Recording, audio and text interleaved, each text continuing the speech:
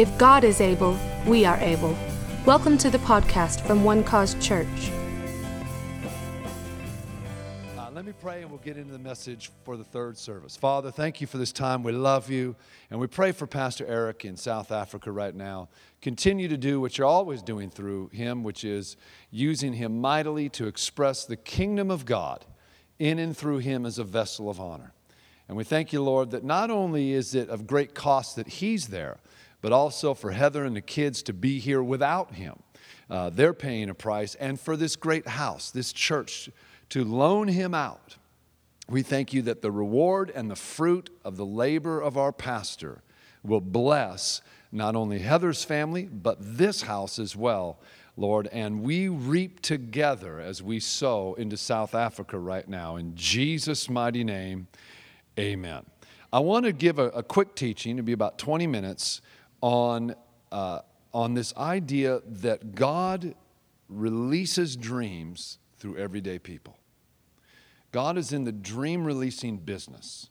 And it's a funny thing that everything starts in the invisible and then becomes visible. That's how this world was formed, right? The book of Genesis chapter 1, it says that the world was without form and shape, and it was all this kind of cosmic stuff. You know, I always remind people, I believe in the Big Bang Theory.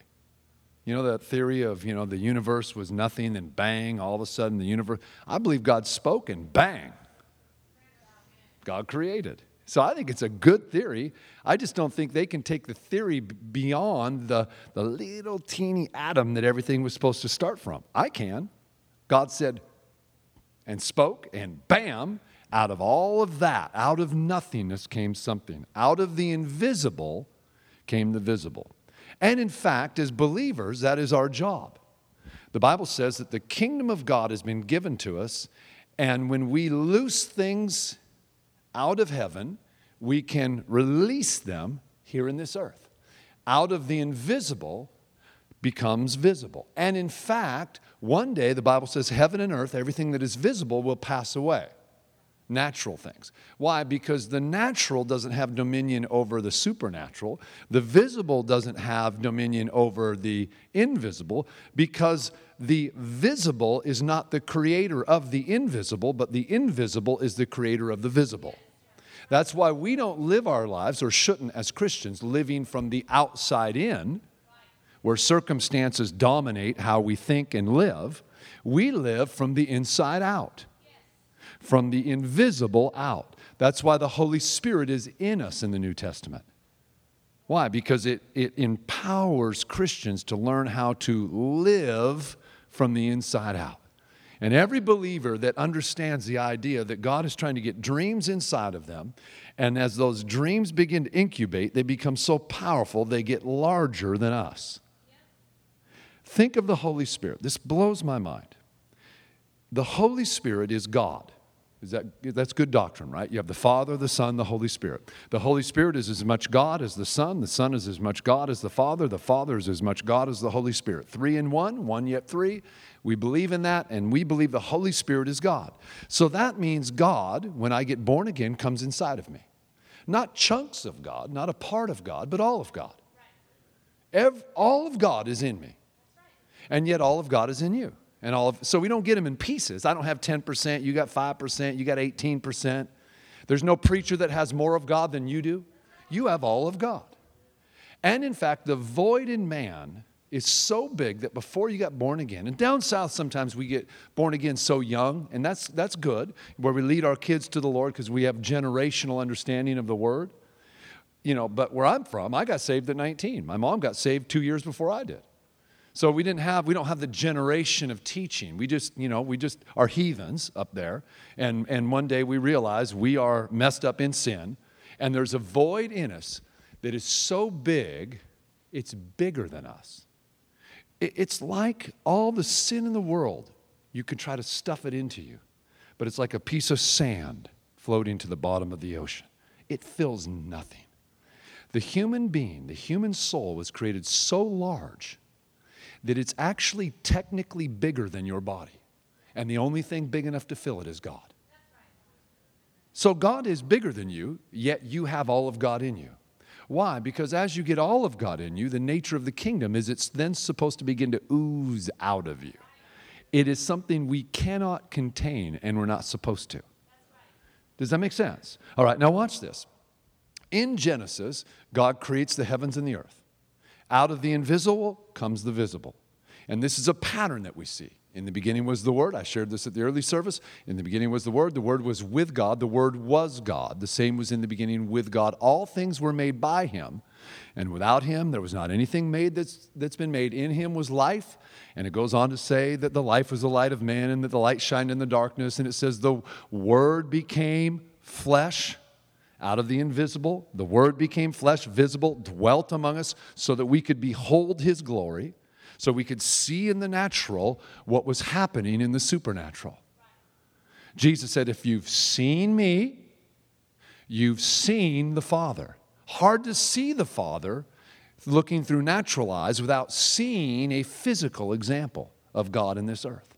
So God graced us and blessed us with this amazing example, Jesus, God manifest in the flesh, born of a virgin, and we're able to now say, oh, this is what it's supposed to look like when somebody is full of God and operates in this world as though the world is under our feet instead of above our head, as though we are in charge, we're the head and not the tail, as though we possess the strength by the Holy Spirit to demand that outside circumstances submit to inside realities.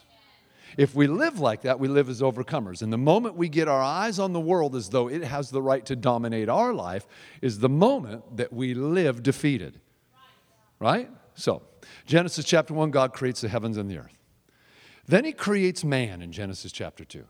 Very phenomenal thing happens. He creates this man, and He doesn't create both men and women, although it says it kind of, it says male and female created He them, but it doesn't happen at the exact time. We know that chronologically He creates the man first. And there's some issues there, and authority and all that, but that's not what I'm after. He creates a man, and the man is in fellowship with Him. He has all the beasts of the field around him, which is an amazing thing. So animals were created, and the earth is happening, and the garden is happening, and He takes man and He puts him in the garden, and then He says something so humble. This is God. So profound, but yet so humble. It said that there was not a suitable helper. In other words, there was a relationship that was missing. Now think about God. God is with man. God's hanging out with the man. In other words, God could say, what about me? What am I, chopped liver?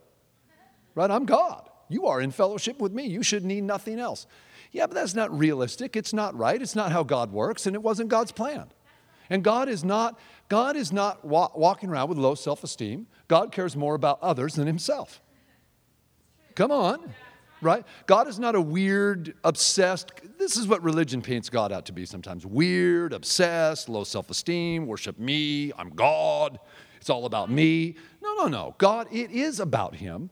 But any person of real empowerment can live a life fulfilling their own dreams and knowing what they're supposed to do, and also have room to partner with and care about. And right? That's how healthy people operate. And I always remind people that God is the healthiest being in the universe, not the most unhealthy. Some characteristics we put on God, we wouldn't want to marry a person like that. We wouldn't want to be in a relationship or have a dad like that.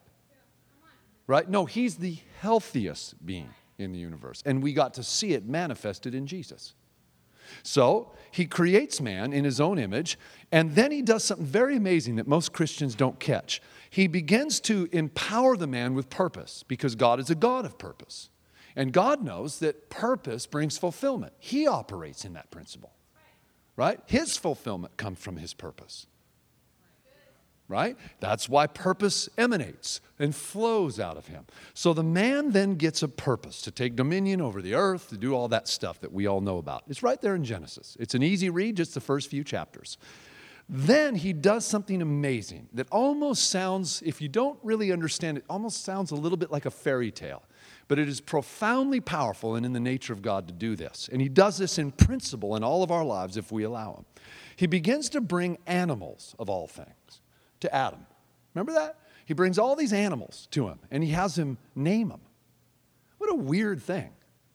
I mean, why does God need a man to name animals he created? Right? And the reason is because, and we don't get it in our culture too much, but in every culture throughout history, up until recently, last 100 years or so, a name meant something. Now it's just a calling card, right? You know, here's my name. My name's Mike Conaway. It's on my business card. Pastor Mike Conaway. So you know who I am, you can identify me. But at some time or another in the history of my family, my last name represented the purpose of my family.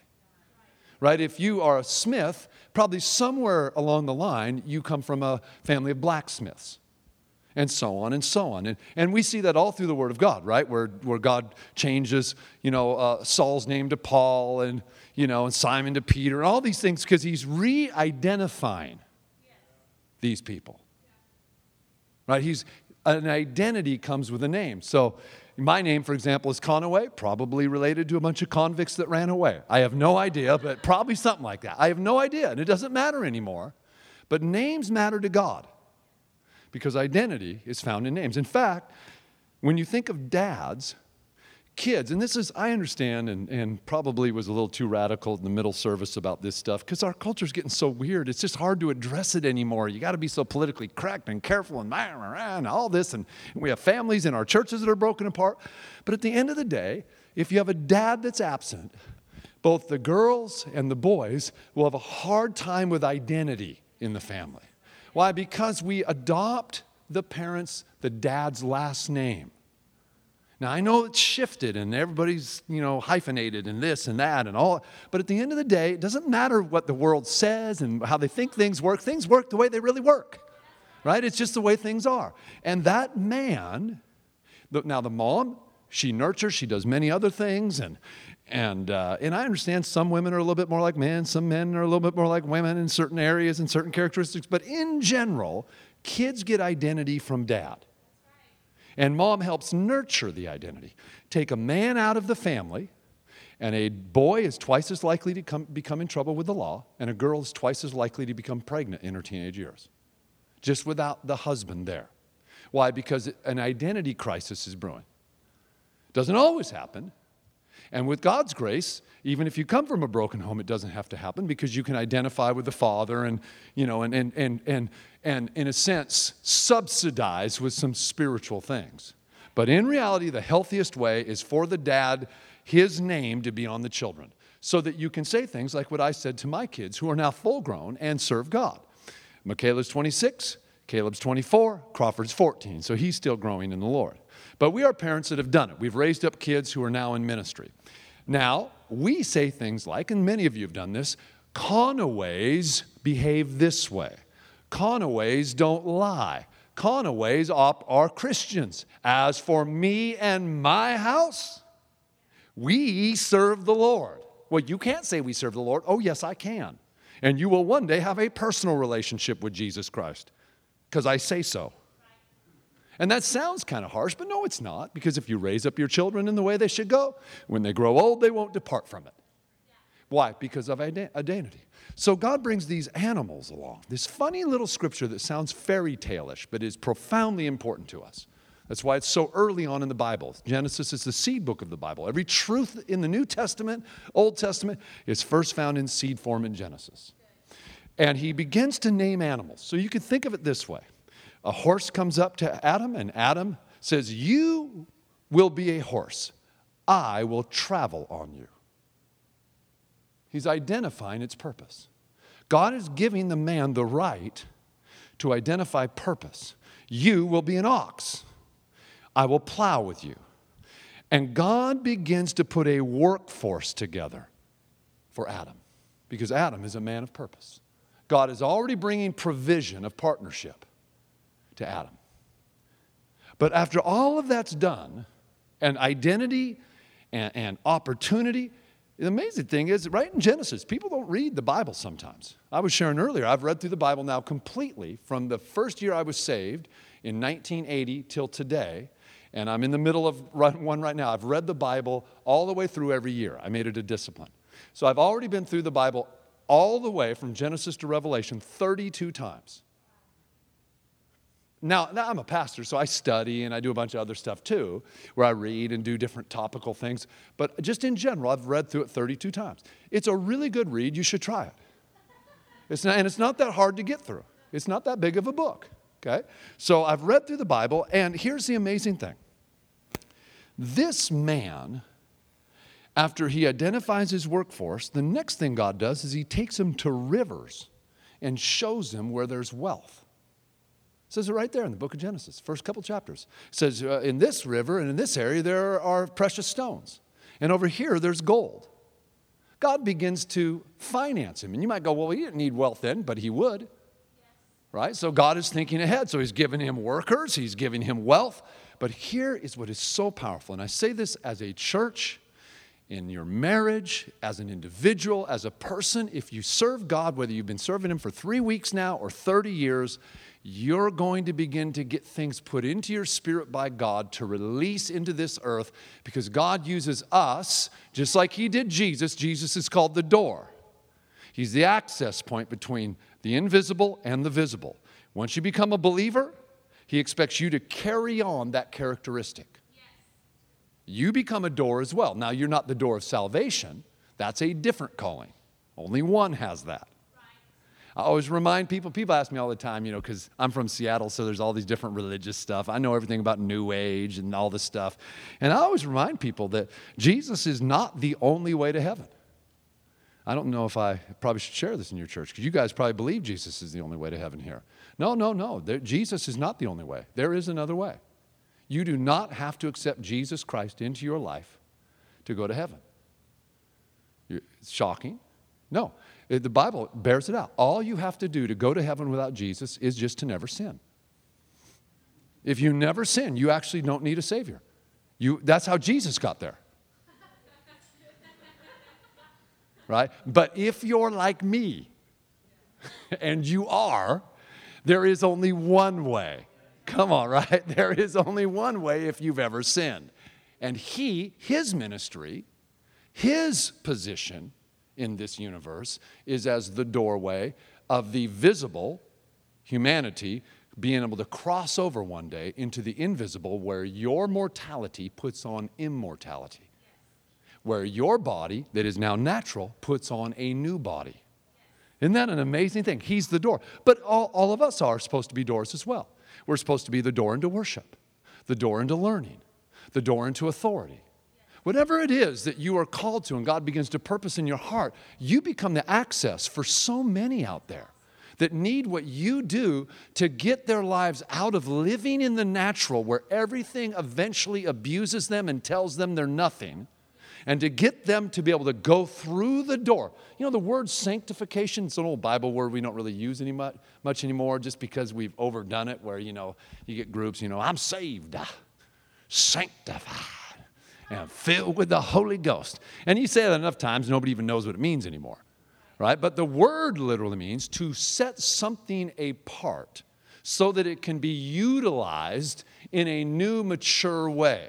So when a doctor goes and gets an education and goes an extra 8 years, he is sanctifying his life so that he can get certified to operate on you, because none of us want somebody who's been to school for 6 months cutting us open. We need sanctification proof. And believers are supposed to learn how to set themselves apart to allow dreams to incubate inside of them so they get mature enough where they begin to ooze out and create opportunities for others to access that gift that won't lead them into the wrong area, but are proven gifts that allow access in to what we would call the spiritual realm, which is an unseen realm, and a dangerous realm because it's unseen. Right? So now watch this. God does something very powerful. The word image, you were created in his image. Right? Isn't that what the Bible says? In the image of God created he male and female. Both men and women are created in the image of God. In the Hebrew language, it doesn't just mean image in the sense we would think like you look like. The word in the Hebrew means imagination. You could say it this way: you were created out of his imagination. He dreamed you up, which is a beautiful thing. You're not just here on accident. You're not just a an evolution of stuff and atoms and things that collide, and one day you're here. No, you're here with a specific purpose created by a God who dreamed you up, uniquely thought it through. Ooh, wouldn't it be awesome to do this, to create Eric and Heather and bring them together and create a family? You think, of course God's thinking like that. God is a dreamer, and then he brings it to pass, and his will brings the invisible into the visible, right? Well, we can do the same thing. Now, God imagines us or dreams up Adam, and out of the dream life of God comes Adam, which is powerful because human beings are at their very best when they connect to the Creator who dreamed them up, because he has the manual for the creation. Right? He knows what makes us tick. Why? Well, because he created us. Right? If you create something, you best know how it works. And if you get a different manual for a different type of creation, and you get a manual for your car that's a Ford, but this is a Chevy manual, that Chevy manual might not work on the Ford car. You need a Ford manual. And people are trying to live their lives with a manual that doesn't fit them. Why not go to the dealer who created you and get the manual called the Word of God that helps you learn how to work? So here's what God does. He takes his exact same principle of bringing things to pass and does something for Adam that is beautiful and powerful. He puts Adam to sleep. Because here's what it says. With all of these workers, there was not a suitable helper found for him. In other words, he didn't just need worker bees. He didn't just need stuff. He didn't just need more money. He needed a co-visionary. Somebody that would understand him and come out of his dreams in the same way he could understand God, because he came out of God's dreams. So he takes man and he puts him to sleep. It says it right in the Word. And he caused a deep sleep to fall upon Adam. And then, out of Adam's dream life, he takes Eve. And Eve was exactly what Adam had dreamed up. I'm goofy, so I'll say stuff in church. In other words, woo, this is it. This is the girl right here. Woo! Both physically, mentally, emotionally, and spiritually. Not just physically. This is my dream girl right here. This is why Eve was uniquely created to partner with him. Because he didn't need her to be under him. He had workers. He needed somebody to be with him to be a co-visionary. And really in church, what we're asking from you isn't to be a worker bee, but a co-visionary with us. Yeah, you'll work because Eve and Adam both work, but it's working as a visionary in the thing. We don't just need animals or money. Those things are needed, and God showed Adam how to get those things. But we need people who see it and get it. Let me give you a couple ideas, and then I'll close, because I know, well, you guys already had lunch. And if you didn't, shame on you. What were you doing last night if you just got up? This amazing thing takes place. We know the story. Adam and Eve fall. They get kicked out of the garden. And most people teach this, and it's wrong teaching. So, I've taught it before years ago, but I don't teach it anymore. God did not curse Adam and Eve. The Bible never says that God cursed them. It doesn't say he cursed them. It says he cursed the snake. It literally says, and you were cursed, and you will, and he literally, took his feet out from underneath him and recreated the being and cursed the devil. He cursed the devil. But of Eve, he didn't curse Eve. He said to Eve, you will have pain when you have children. Now, I want you to think. In their rebellion to God, where they, and if you weren't at the second service, get the tape and hear it. Because the temptation was to always go for the lesser vision. They already were satisfied, stay there. Instead of launching out into what God had called them to, which was to take dominion in the world. And Eve, amazingly enough, was not having kids. How do you not have kids in Maui naked, running around? And here's what he did. He actually, the Bible says this, he increased her desire for her husband post-garden. Your desire will be for your husband. Why? Because wherever vision begins to decrease, desire levels decrease with it. Their passion levels were decreasing in the midst of paradise. Why? Because if you don't have vision, Wherever vision begins to erode, people begin to perish. It first happens eternally. They can't get up in the morning. They get depressed. They start going through the anxiety of not having vision. But if you have vision, all hell can break loose, and you're like, I don't care. Right? That's how you got, I don't care, whatever, bring it on. Because you've got so much vision, it drives you, it ups your passion level. Marriages can be healed in a moment just by not upping their passion level. They don't need potions. They need purpose. The kids all of a sudden are gone because they've graduated their kids to the next level because their kids are out of the house. And now you see many divorces. Divorces are at their highest period in year 1, in year 7, and in year 20. In year 20 is the highest divorce rate. They say after year 20 because that's when kids are starting to leave. So now mom and dad look at each other and go, hey, what are we here for? Right? And if they go, we don't know, divorce sets in. Purpose decreases, passion decreases. So once past year 20, the divorce rate drops to 2%. Isn't that amazing? Once they just beat that last thing of, I'll tell you, this is how Lisa and I'll tell you why we're still married, because we dig each other. We were never sure how much we dug those kids. Thank you, Jesus, they're out. I mean, we love them. We hope they stay involved. But other than that, our kids are bugging us. We joke around with Caleb, who's 24, and we were at the mall the other day with him, and we were just goofing around, Lisa and I, and Caleb, his wife was working, and so Caleb was hanging with us, and I said, hey, man, you're kind of cramping our style, man. You make us look old. Walk behind us a little bit. We're too cool for you now. Remember, because it used to be the other way, right? When he was 13, he was like, hey, you're kind of cramping my style. Well, hey, guess what? You're cramping our style now. You're making us look 50. We're not 50. We're walking around thinking we're 30 right now because you're gone. See, passion level stays high wherever there's vision level. We have a vision for each other, so we're into it. Now, Adam gets put into a sleep. Eve comes out of him. Now they have vision.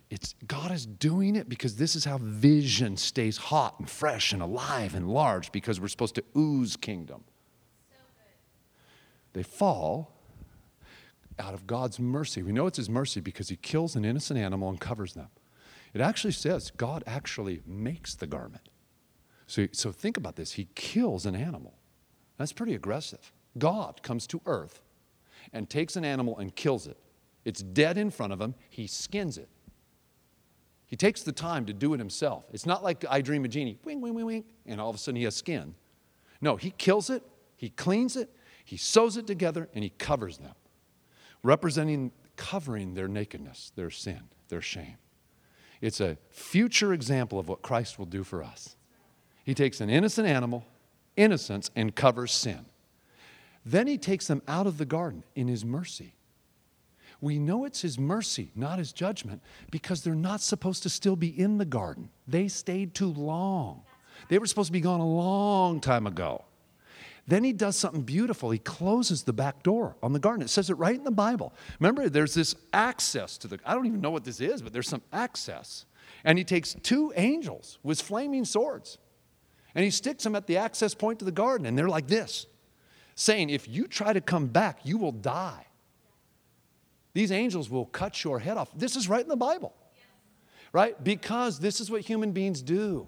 They have a tendency to self-sabotage and go back to the thing that abuses them. Because every comfort zone, even if it's the Garden of Eden, the most beautiful place in the world, if you're not supposed to be there, it will become your trap where the devil is at.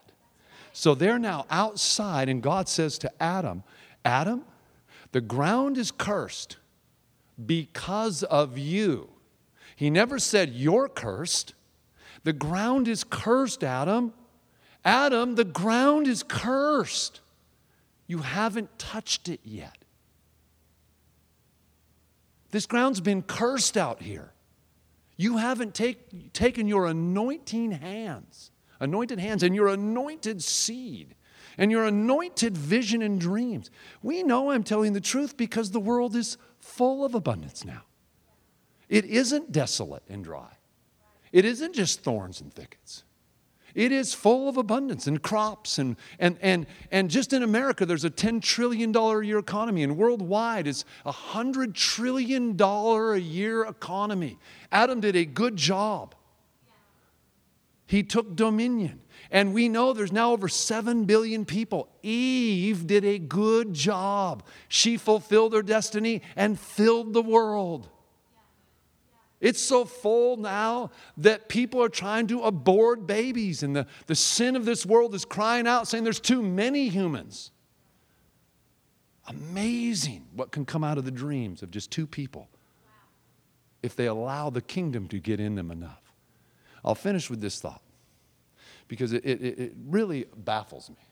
This is so tough on pastors these days. So when I go somewhere else, I appreciate somebody talking about it. And when Eric comes to my church, I'm already throwing in a little thing. Hey, please talk about this when you come to my church. Let's talk about money for a second, because money is so sensitive. Because, hey, wherever your treasures are, that's where your heart is. And so, most people's heart's here instead of here. And so, when they come to church, it's tough on them. So, I said at the second service, hey, when people say, you're just after our money, we say, yeah, technically, yeah, come on, grow up. Of course we are, because we want to build the kingdom. Yes. Well, you're just trying to, no, we're not. Come on. Yeah, but there's an evangelist on TV. That's a crazy evangelist on TV. Come on, if I judge your occupation the same way you're judging mine right now, right? Come on, you're a musician, okay? Well, I could go talk about crazy musicians all day long. I can't compare you to Madonna. That's not right. Well, yeah, but she sings and she's on TV. Well, that doesn't mean you're Madonna. Come on, I'm the opposite of that. So we're not that. And the reason why we're not that is because, hey, we got to live with you next week and the week after and the week after. Not only are you accountable to us, we're accountable to you because we're in the same town. And all our lives work together. So Genesis 4 shows up. And Genesis 4 this is profound, is right after Genesis 3. It's powerful. And right before Genesis 5. But here is the first post-garden doctrine or teaching taught. Giving. First thing we see, after the fall of man, and man is kicked out of the garden by the mercy of God so he can fulfill his vision and start living up to who they are, start having babies, start taking dominion, they have kids. They have a couple kids, Cain and Abel. The first thing we find out, first doctrine we know of, first teaching we know of, is this thing called tithing and giving. Cain and Abel are giving unto the Lord. And it hit me one day. Why? Because Adam and Eve knew the only way to get into our kids the right spirit that defeats selfishness, that it's just about us and our garden, is to teach our kids to give. Because the moment you start giving is the moment you say to yourself, I have enough for me and always enough left over to give. I am bigger than just my little world. They got that into the spirit of their 2 kids. The first doctrine ever taught was a doctrine, give. If you don't give, you'll shrink. If you don't give, you'll get small. If you don't give, your garden will turn into a prison. If you don't give, everything you think you have, marriages and this and that, will turn against you. I know it sounds crazy. I know it sounds like we're after your stuff. I know it sounds that way. And we know it sounded that way because one of the kids didn't like it. Even back then. This isn't right. This isn't fair. Why should I be thinking about my brother? Am I my brother's keeper? And why you want my offering? And why you want this? And why is this all that? And God came down to Cain, tried to actually have a talk with him. He's like, dude, this is no big deal. The whole earth is yours. What's your deal? Why are you all paranoid and worried? And what's entered your heart?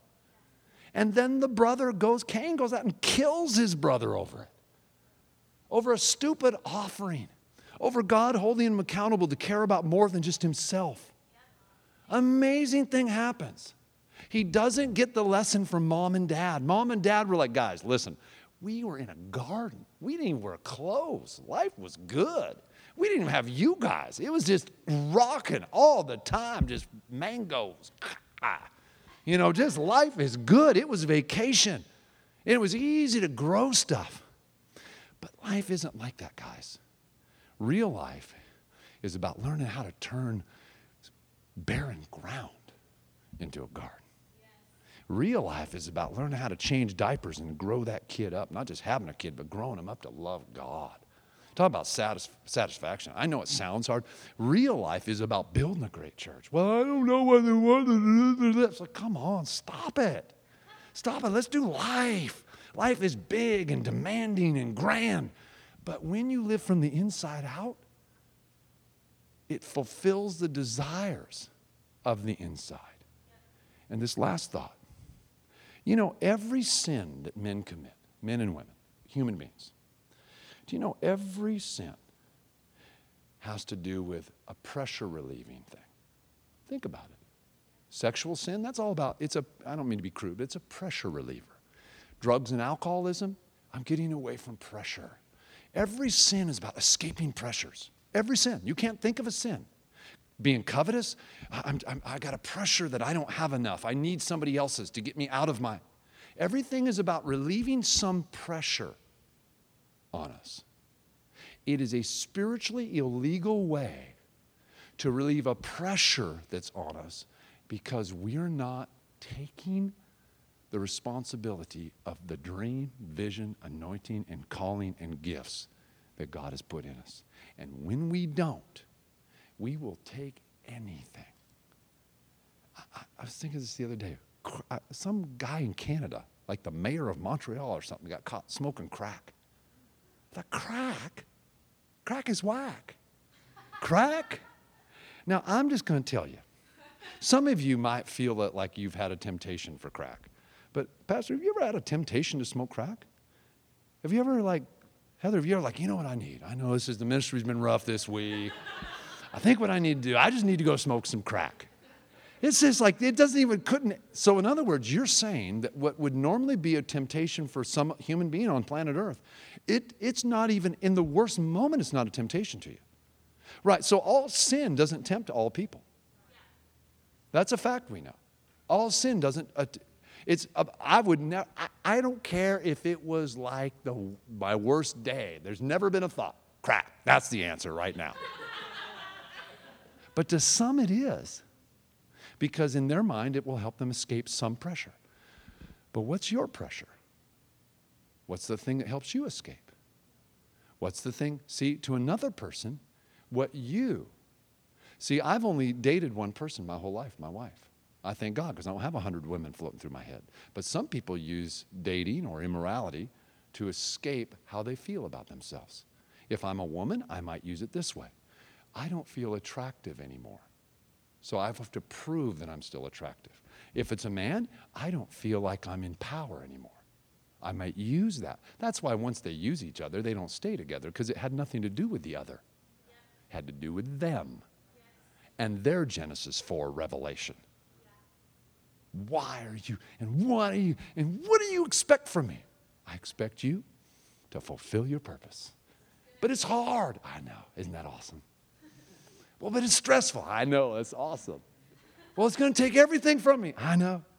But if you'll lose your life, you'll find it. If you'll die, you'll be resurrected. If you learn how to live from the inside out, you will be happy every day of your life. True happiness, true joy, even on the worst day where you lose a loved one, or you're told you have cancer, or the whole world's stacked against you, or somebody tries to divide your church, or whatever your world is, you'll go, that's all right. It's not good, but Jesus, I'm saved, sanctified, and filled with the Holy Ghost. And I live completely from the inside out. And I am a world changer. I am not changed by the world. Amen. Well, stand to your feet. Let me pray for you, and then I'll turn it back over. Thank you for listening to our podcast. We want to invite you to join us in service Sundays at 9:30 or 11 a.m. and Wednesdays at 7 p.m. Go to onecausechurch.com for location and events. You can also like us on Facebook and follow us on Twitter at One Cause Church. If you would like to partner with our ministry, you can now donate securely online. Just click on the link located on the front page of our website at onecausechurch.com.